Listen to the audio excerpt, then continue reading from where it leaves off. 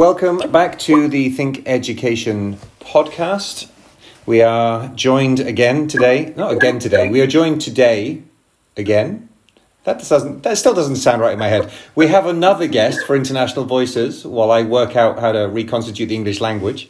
And this one today, we're going to be talking about some really interesting issues that Judith and I have touched on in previous podcasts, and indeed I think we've talked about quite a lot in the book that we're about to finish off, specifically about leadership and support within and outside higher education. And so I'm going to hand over to Judith to introduce our guest speaker today, not again, for the first time, but I'll hand over to Judith, who will have a better attempt at English, and introduce our guest today. Please, Judith. Thanks very much, Chris. Well, I've got mine written down. There you go. So I knew there's just professionalism and then there's me, right? There you go. That's right. It's Friday. That's true. That's true. No, we are delighted today to be joined by Kerry Nursall, who's the Chief Executive of the National Centre for Entrepreneurship in Education, so NCEE. And Kerry and I actually worked together. I was working out, and I think when we first met Kerry, it was maybe 15 years ago. Yeah. And we don't look a day older. It is such a shame for you listening to this podcast that you can't appreciate how good Kerry and I look today. But there you go. You're just going to have to take my word for it.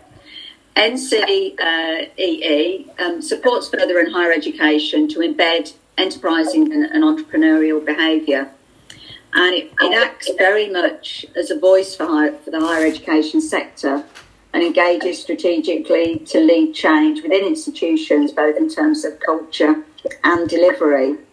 Now, over the last 12 years, its leadership programmes have supported the creation, I think, probably of hundreds of really agile and innovative leaders, in most of the senior roles that you get within higher education.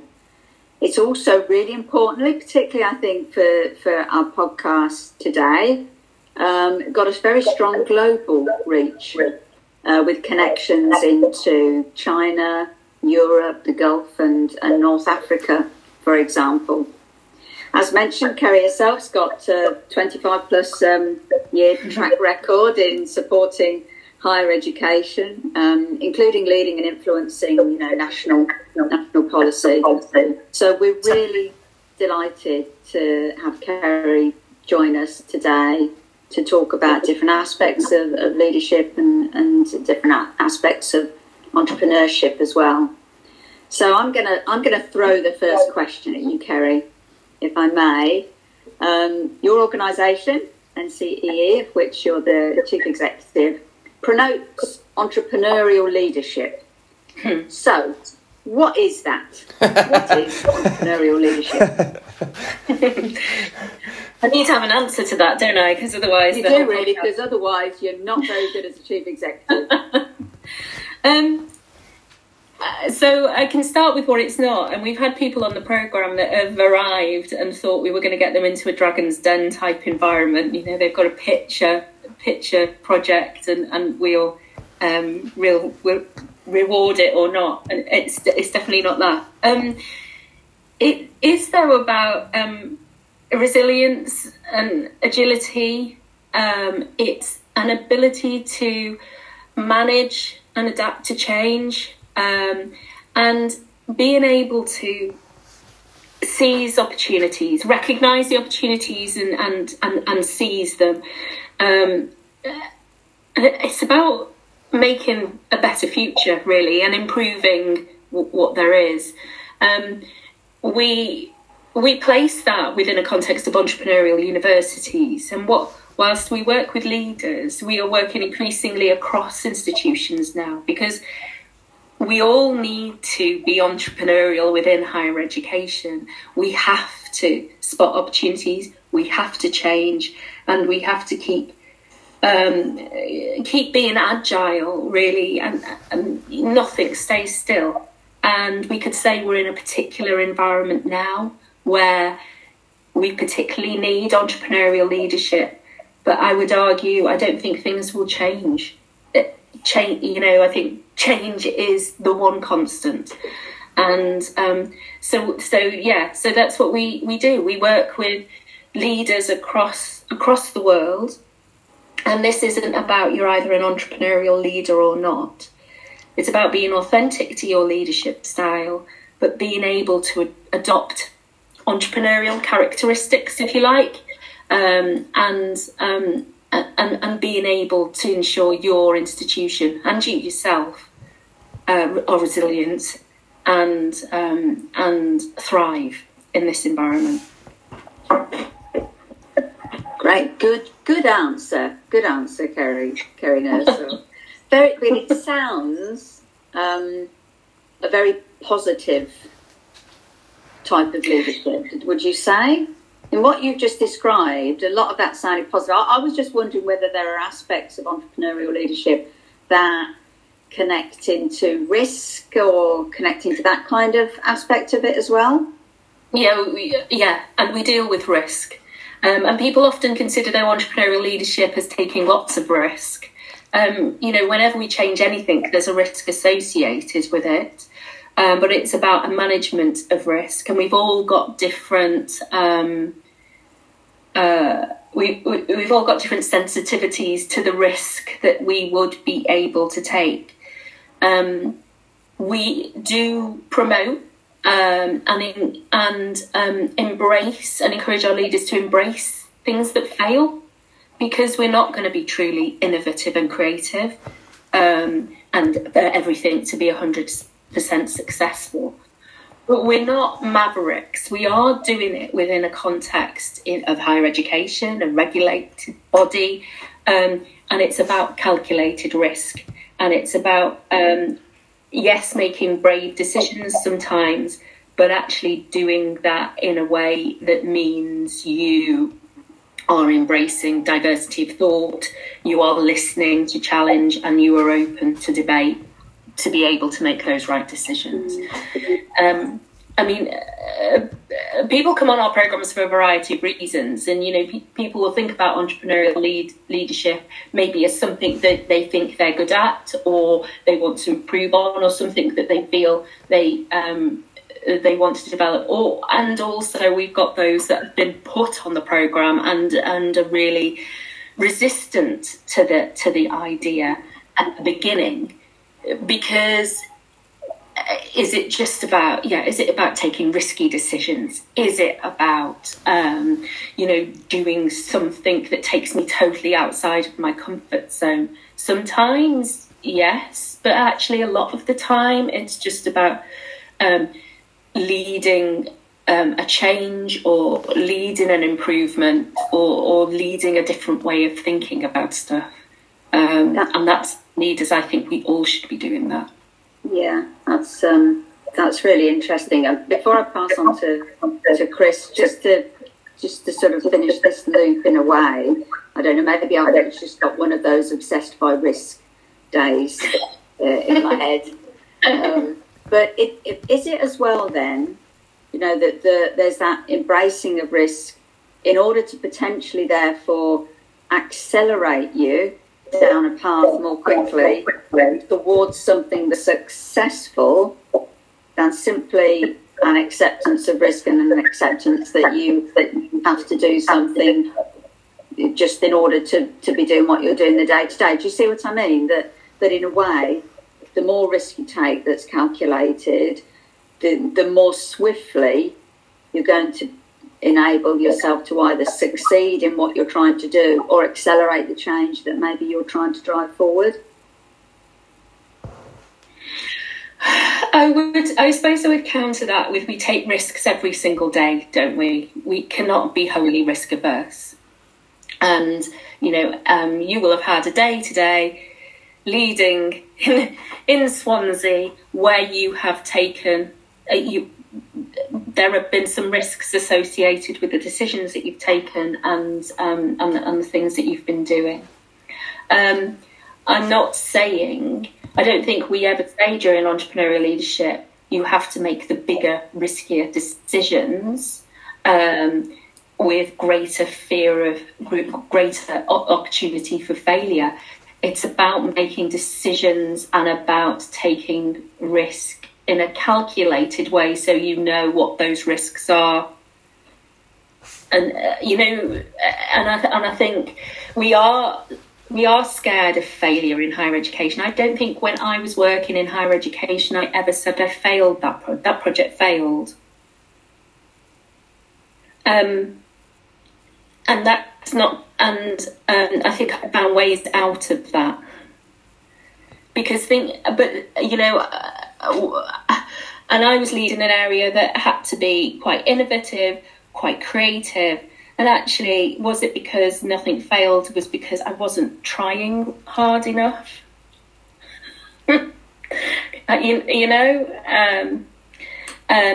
So risk is a difficult one, and I think we place it in a managed environment.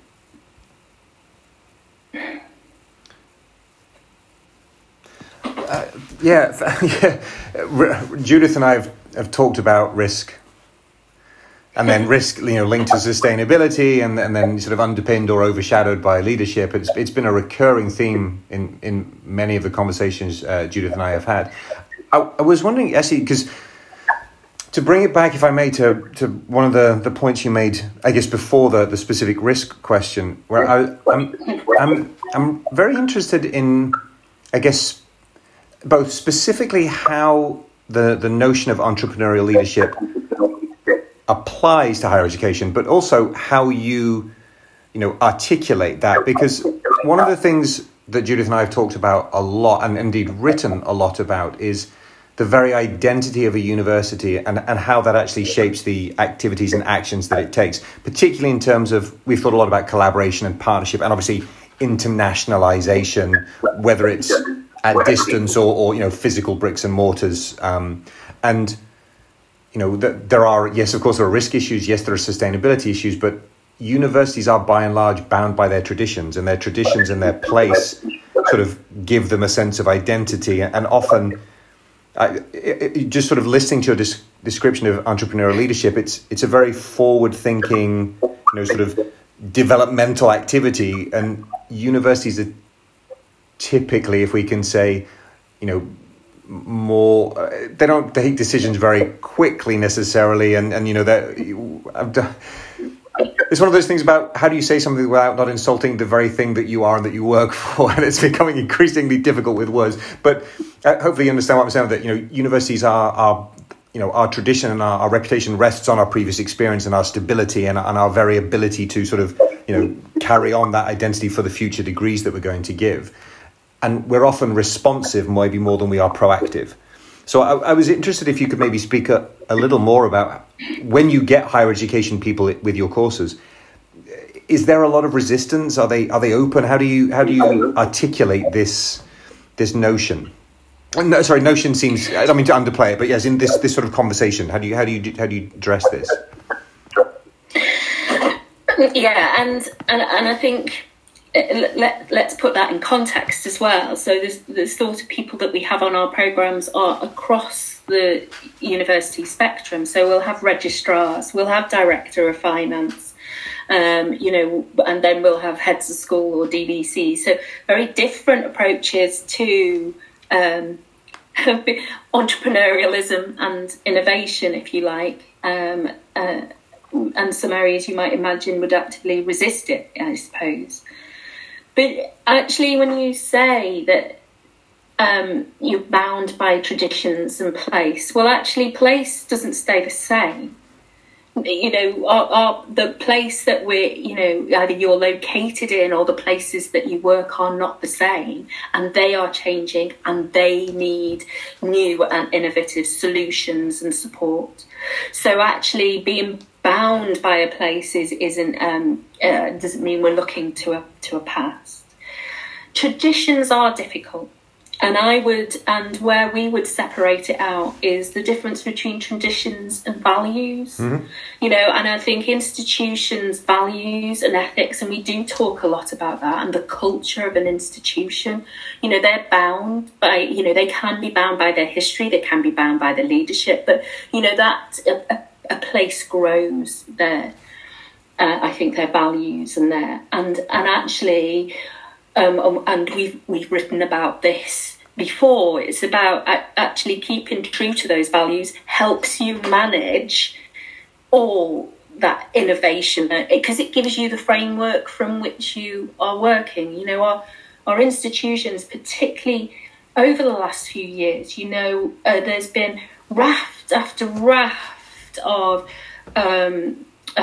you know, Black Lives Matters, Me Too, you know, and institutions have had to respond, be innovative, creative, and change some practice as well in terms of response to these.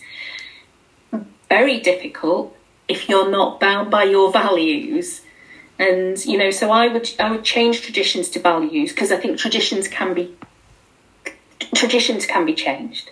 And, you know, but values we will hold dear.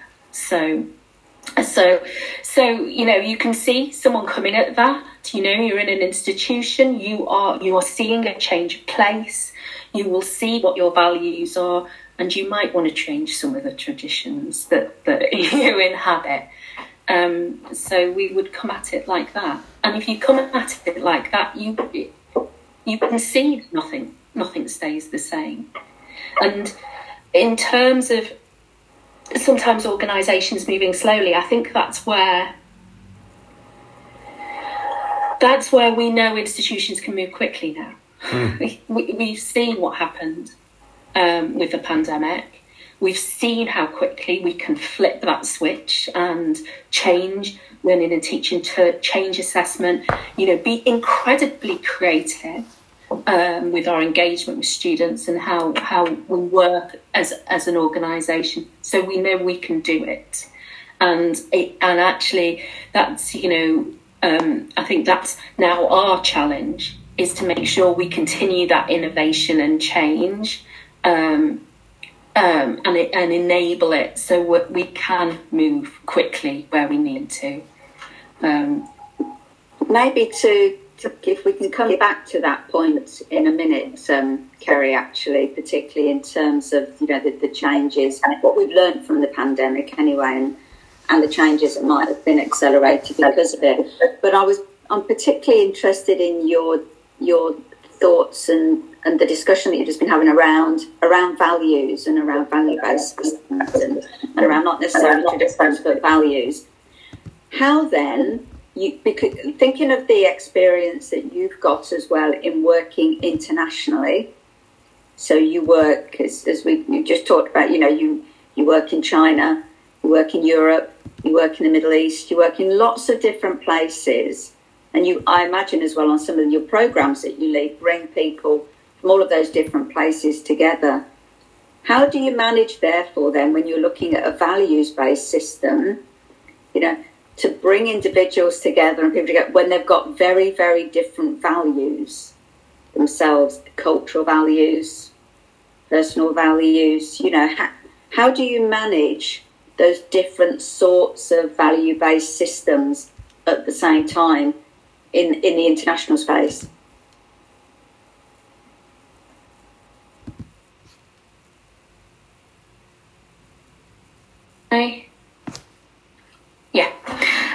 Yeah, you know, that's interesting, isn't it? And you know, we've been working across across Europe, across the Middle East, China, very different cultures, very different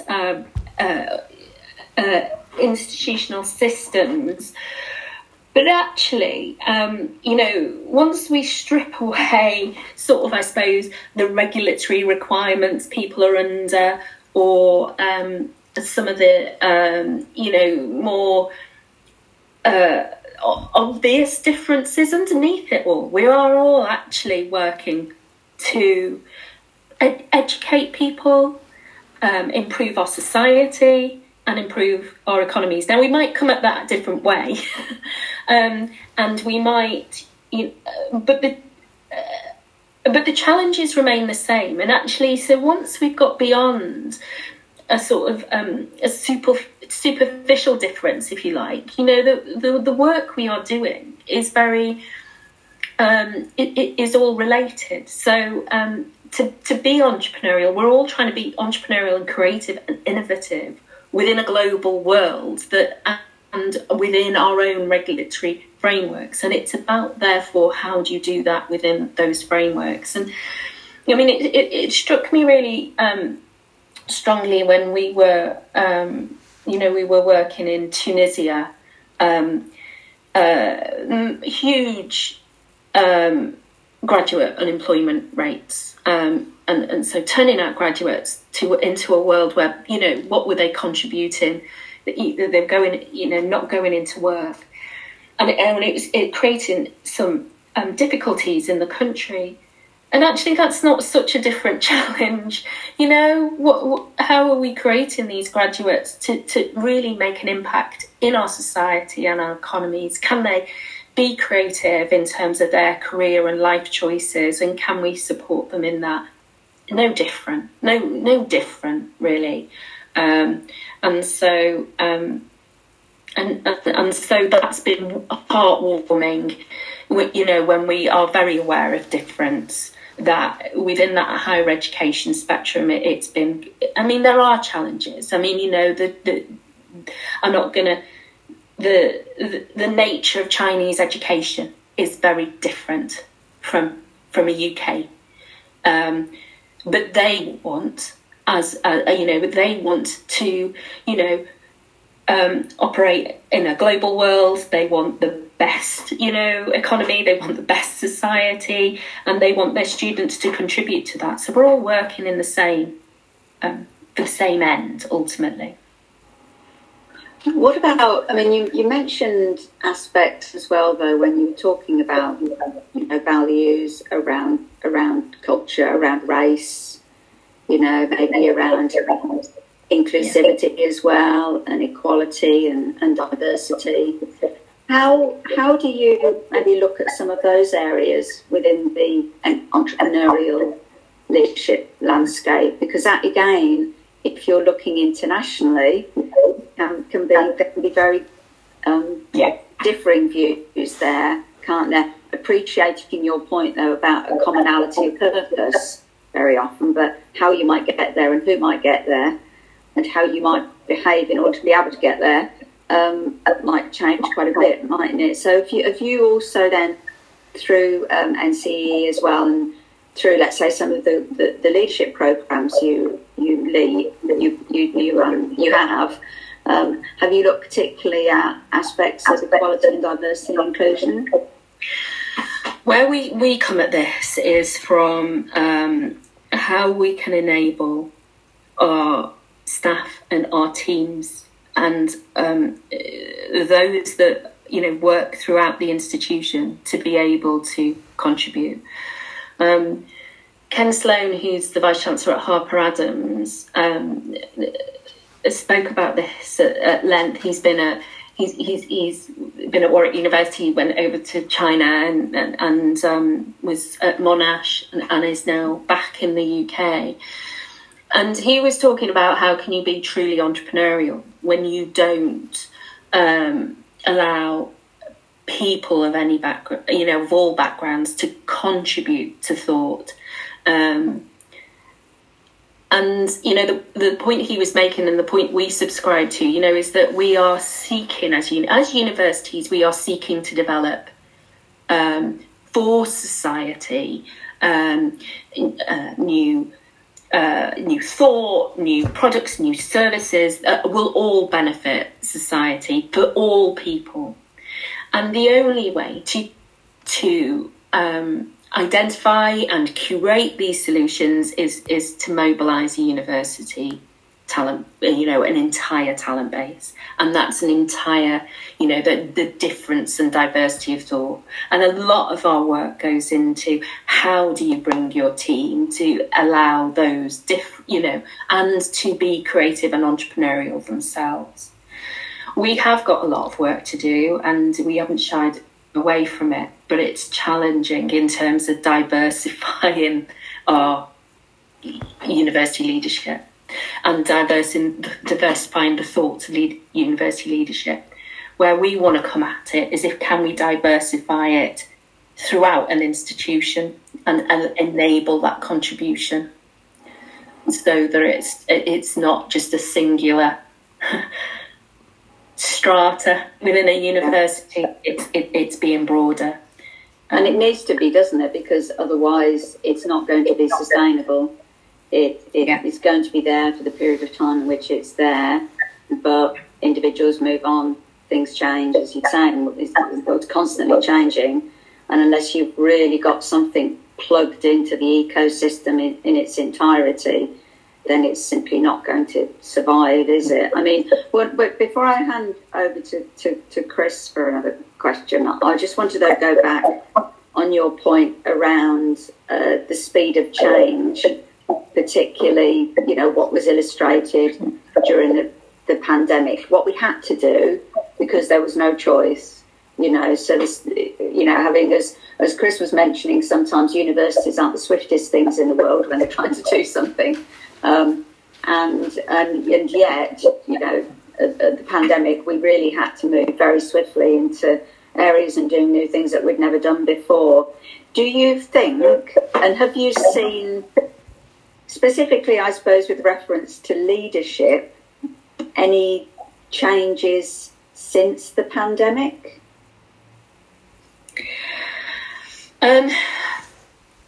I think things are still settling down. We all got together about a year ago now, which was, we were all just emerging, and actually all people wanted to do was speak to each other, see people in the flesh, and have a chat, with people outside their own institutions.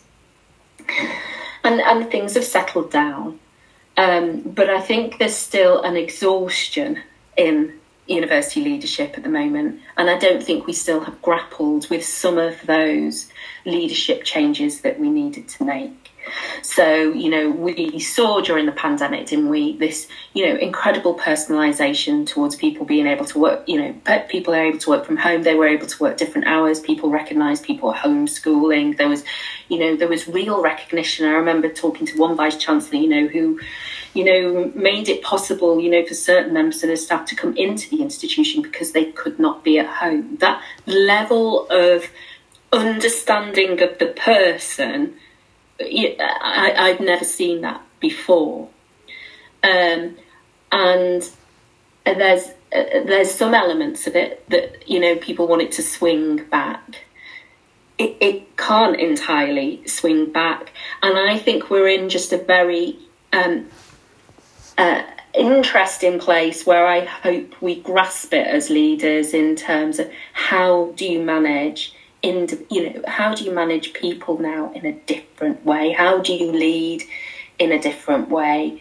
And how do you? And I'll be absolutely honest. A lot of the conversations we are having with leaders now is around how do you not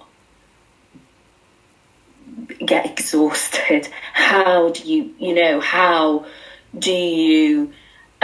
Manage the speed that everyone expects you to work at now, but also have that time to think. And I think the thing that's different now is that people realise they want time and need time to think.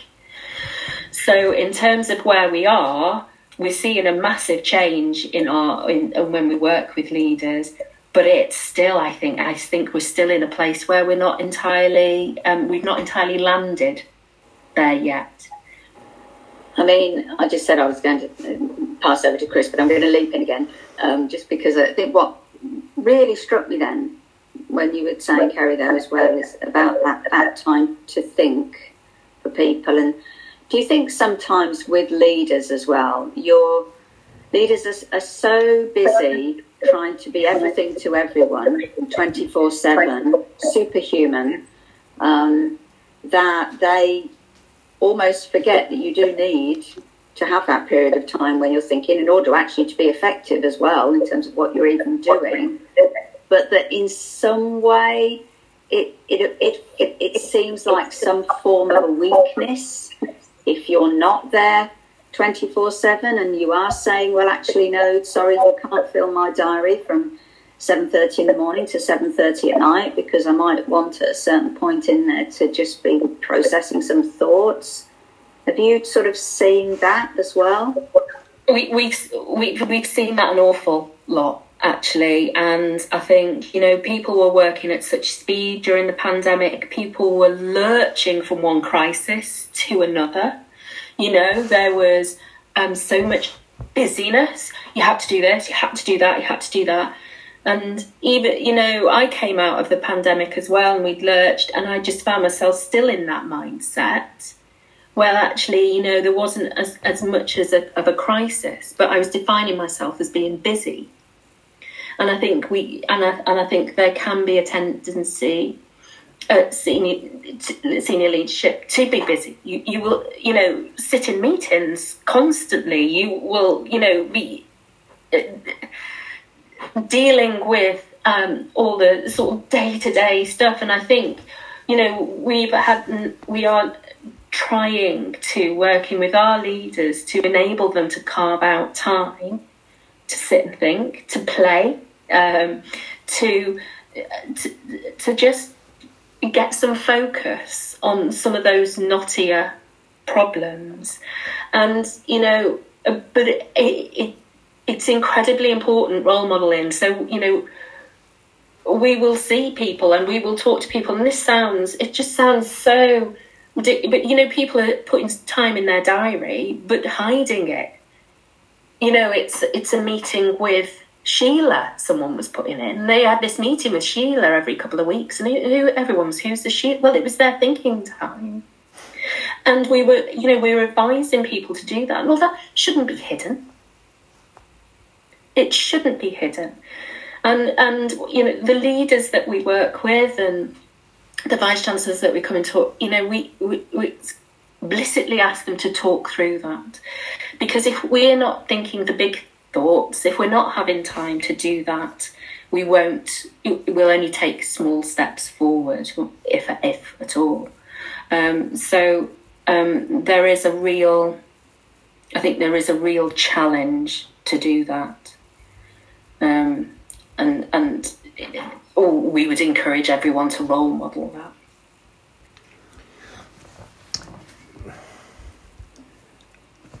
I'm curious, Kerry, because I mean I am in complete agreement with literally everything that's just been said, and it should not be hidden. I mean, it's not a weakness. It's potentially a weakness to hide it, you know, in the sense that to make it, you know, is so perversely, it's actually that being, you know, particularly when with everything we now know that we've learned through the pandemic, you know, our increased conversations about mental health and well-being and balance, and, you know, and particularly when we're thinking about people who are making rapid decisions that are potentially very risk heavy, you know, the more, you know, not serene, but the more composed they can be by having had time to actually think about this, obviously, is I'm curious, because obviously a lot of what you're describing is not unique to higher education. I mean, this type of you know, lifestyle is probably comparable across many different industries, particularly in the senior leadership. I'm wondering, is there something, maybe not unique, but is there something specific that higher education either can learn from others, or indeed can you know, convey information to others in terms of sharing knowledge that has been gained? You know, is there something specific about the higher education structure and the leadership within it that we can learn from, you know, or indeed export?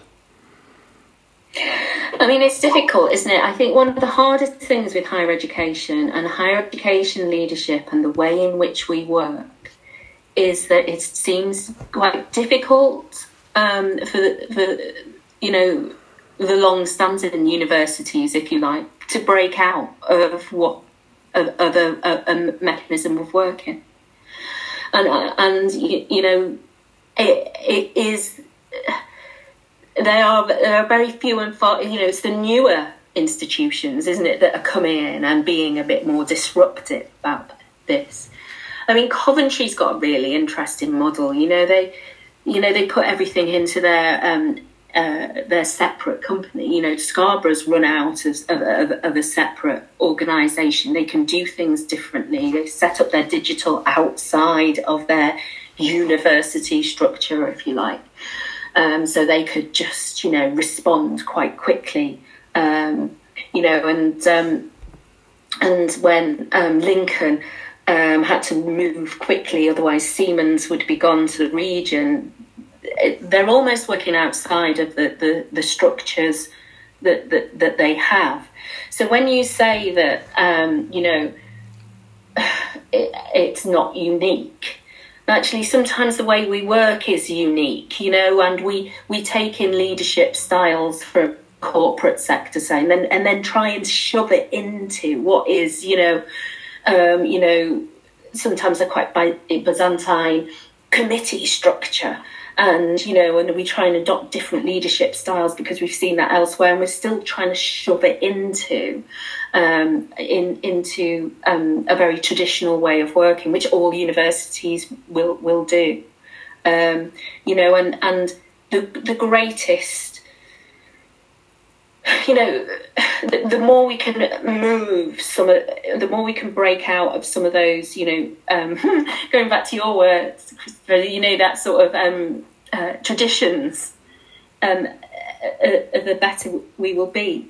So can we take examples from elsewhere? Yes, and we do.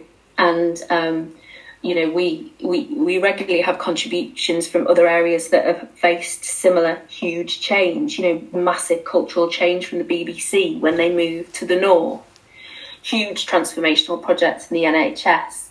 But I do think we have to break some of those. It's a brave university that will totally change, and I think it will be the disruptors from outside that will force us into new ways of working. But that's why we think entrepreneurial leadership is so important, because it's got. I think there is a uniqueness about the higher education sector, and that's why we do focus on higher education. There is a uniqueness. But I'm not saying that it's a uniqueness that we need to cling on to, but that's what it is. I suppose if you're not too careful in your efforts to be singularly unique, you can be extinct as well, can't you? It's you need to work as part of that broader ecosystem, I suppose, as well, don't you? On that note, then, Kerry, how do you see the future of how we might lead then in higher education? As by learning about how we lead in other areas of life. You just mentioned actually about the BBC, about the NHS, about all of these other big types, about the British Council. Actually, if you think of our own, if you think of higher education, how we learn from others, how we potentially, I suppose, as well, work together with others. If you think about universities, if you think about my own, at Swansea, we've got, I would imagine, hundreds of different types of collaborations and partnerships. Some of them are with academic institutions, many of them are with third-party providers, many of them are with industry and business. How do you think, the future of how we lead in higher education might be shaped by the way in which the world is going, and to try and make us survive and be successful? Yes. Partnership with others is essential, and in a different way. I mean, you know, and I spoke recently about that it can't be a project. It's got to be, you know, we can't go and go, well, let's do a project with the local authority and we'll do something around regenerating this area that we are. It's got to be more systemic than that. And I still think there's something in institutions that hasn't created those systemic partnerships.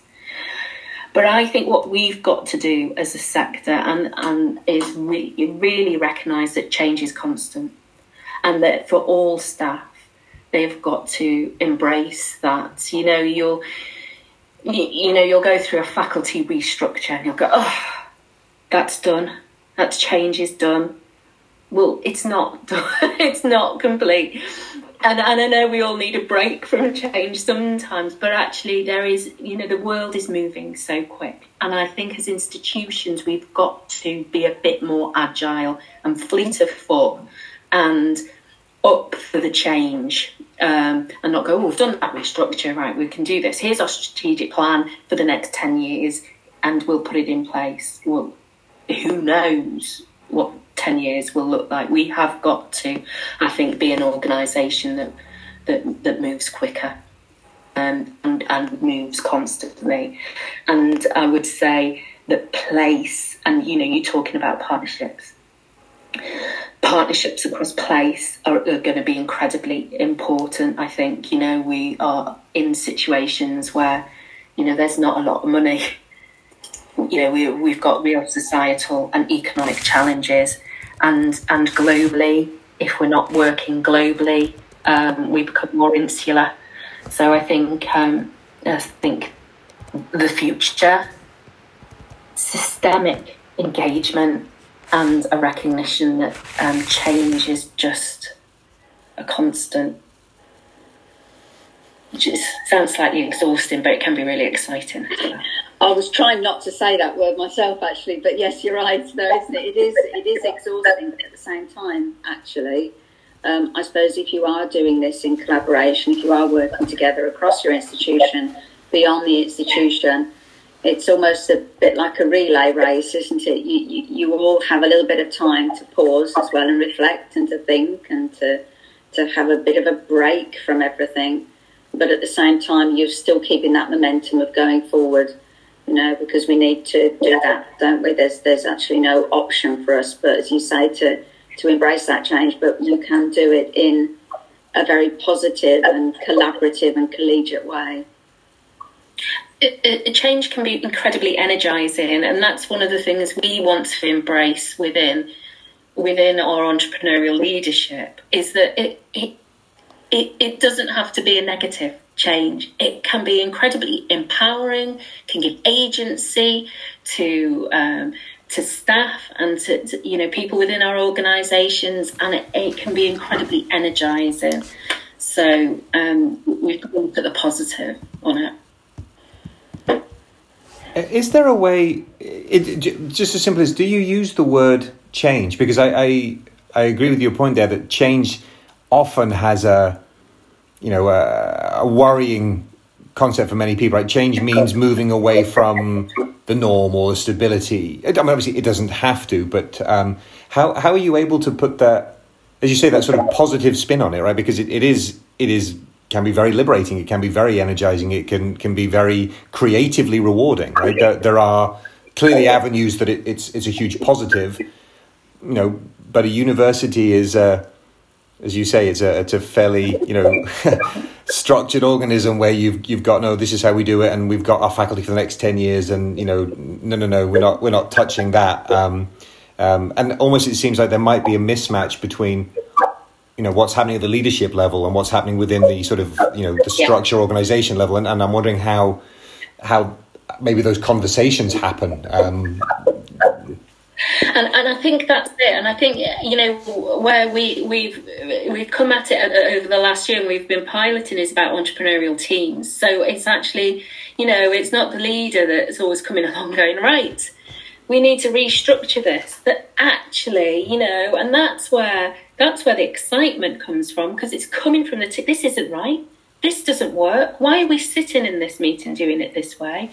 Why can't we teach people like this? Why are we doing the assessment like this? Why are we Why are we entering into that partnership that's not going to last that long? Why are we actually that that gives huge agency. It creates change, and it's incredibly positive. So that's the shift, I think. And where change doesn't work is where it just comes down on you. Yeah, really. I mean, in a way, just thinking about what you were saying a little while ago, leaders need time to think, don't they? But they also need to listen. Yeah, and I think they need to hear at the same time. And I'm using on purpose both of those words, because sometimes you listen, don't you? But it's almost right. Yeah, I've listened, but now I'm going to say what I'm going to say anyway. But I think seems to me from what you're saying as well, that ability of real and true leaders to listen, to hear others, and then have the confidence in themselves to act on other people's ideas that might be counter to their own, is really something that will be, again, another evidence of what a good entrepreneurial leader should be like. Yeah. And we purposefully, dismiss that. There's a theory of leadership where you have a followship, isn't there? You're the leader, and then actually, that's what we want to break down, because actually, as we said right at the beginning, you won't get you won't get better decision. You won't get richer thought if you're leaving out a whole swathe of your community. Absolutely. Kerry, we could talk to you forever, but we're not going to, because in the spirit of true leadership as well, collegiality, we think that on a Friday afternoon at a certain point you should have leave to go. But thank you so much. It would be great to talk to you again about a number of the points actually that you've raised. I mean, I think the area around partnership and place and all of those aspects, I think would be really interesting for us to have a think about, about the role modelling side, about systemic partnerships side. I think there are a number of things that will be really interesting to talk to you about further. But until then, certainly from myself, just thank you very much for joining myself and Chris today. We're hugely appreciative. Thank you. No, thanks for inviting me. It's been a pleasure.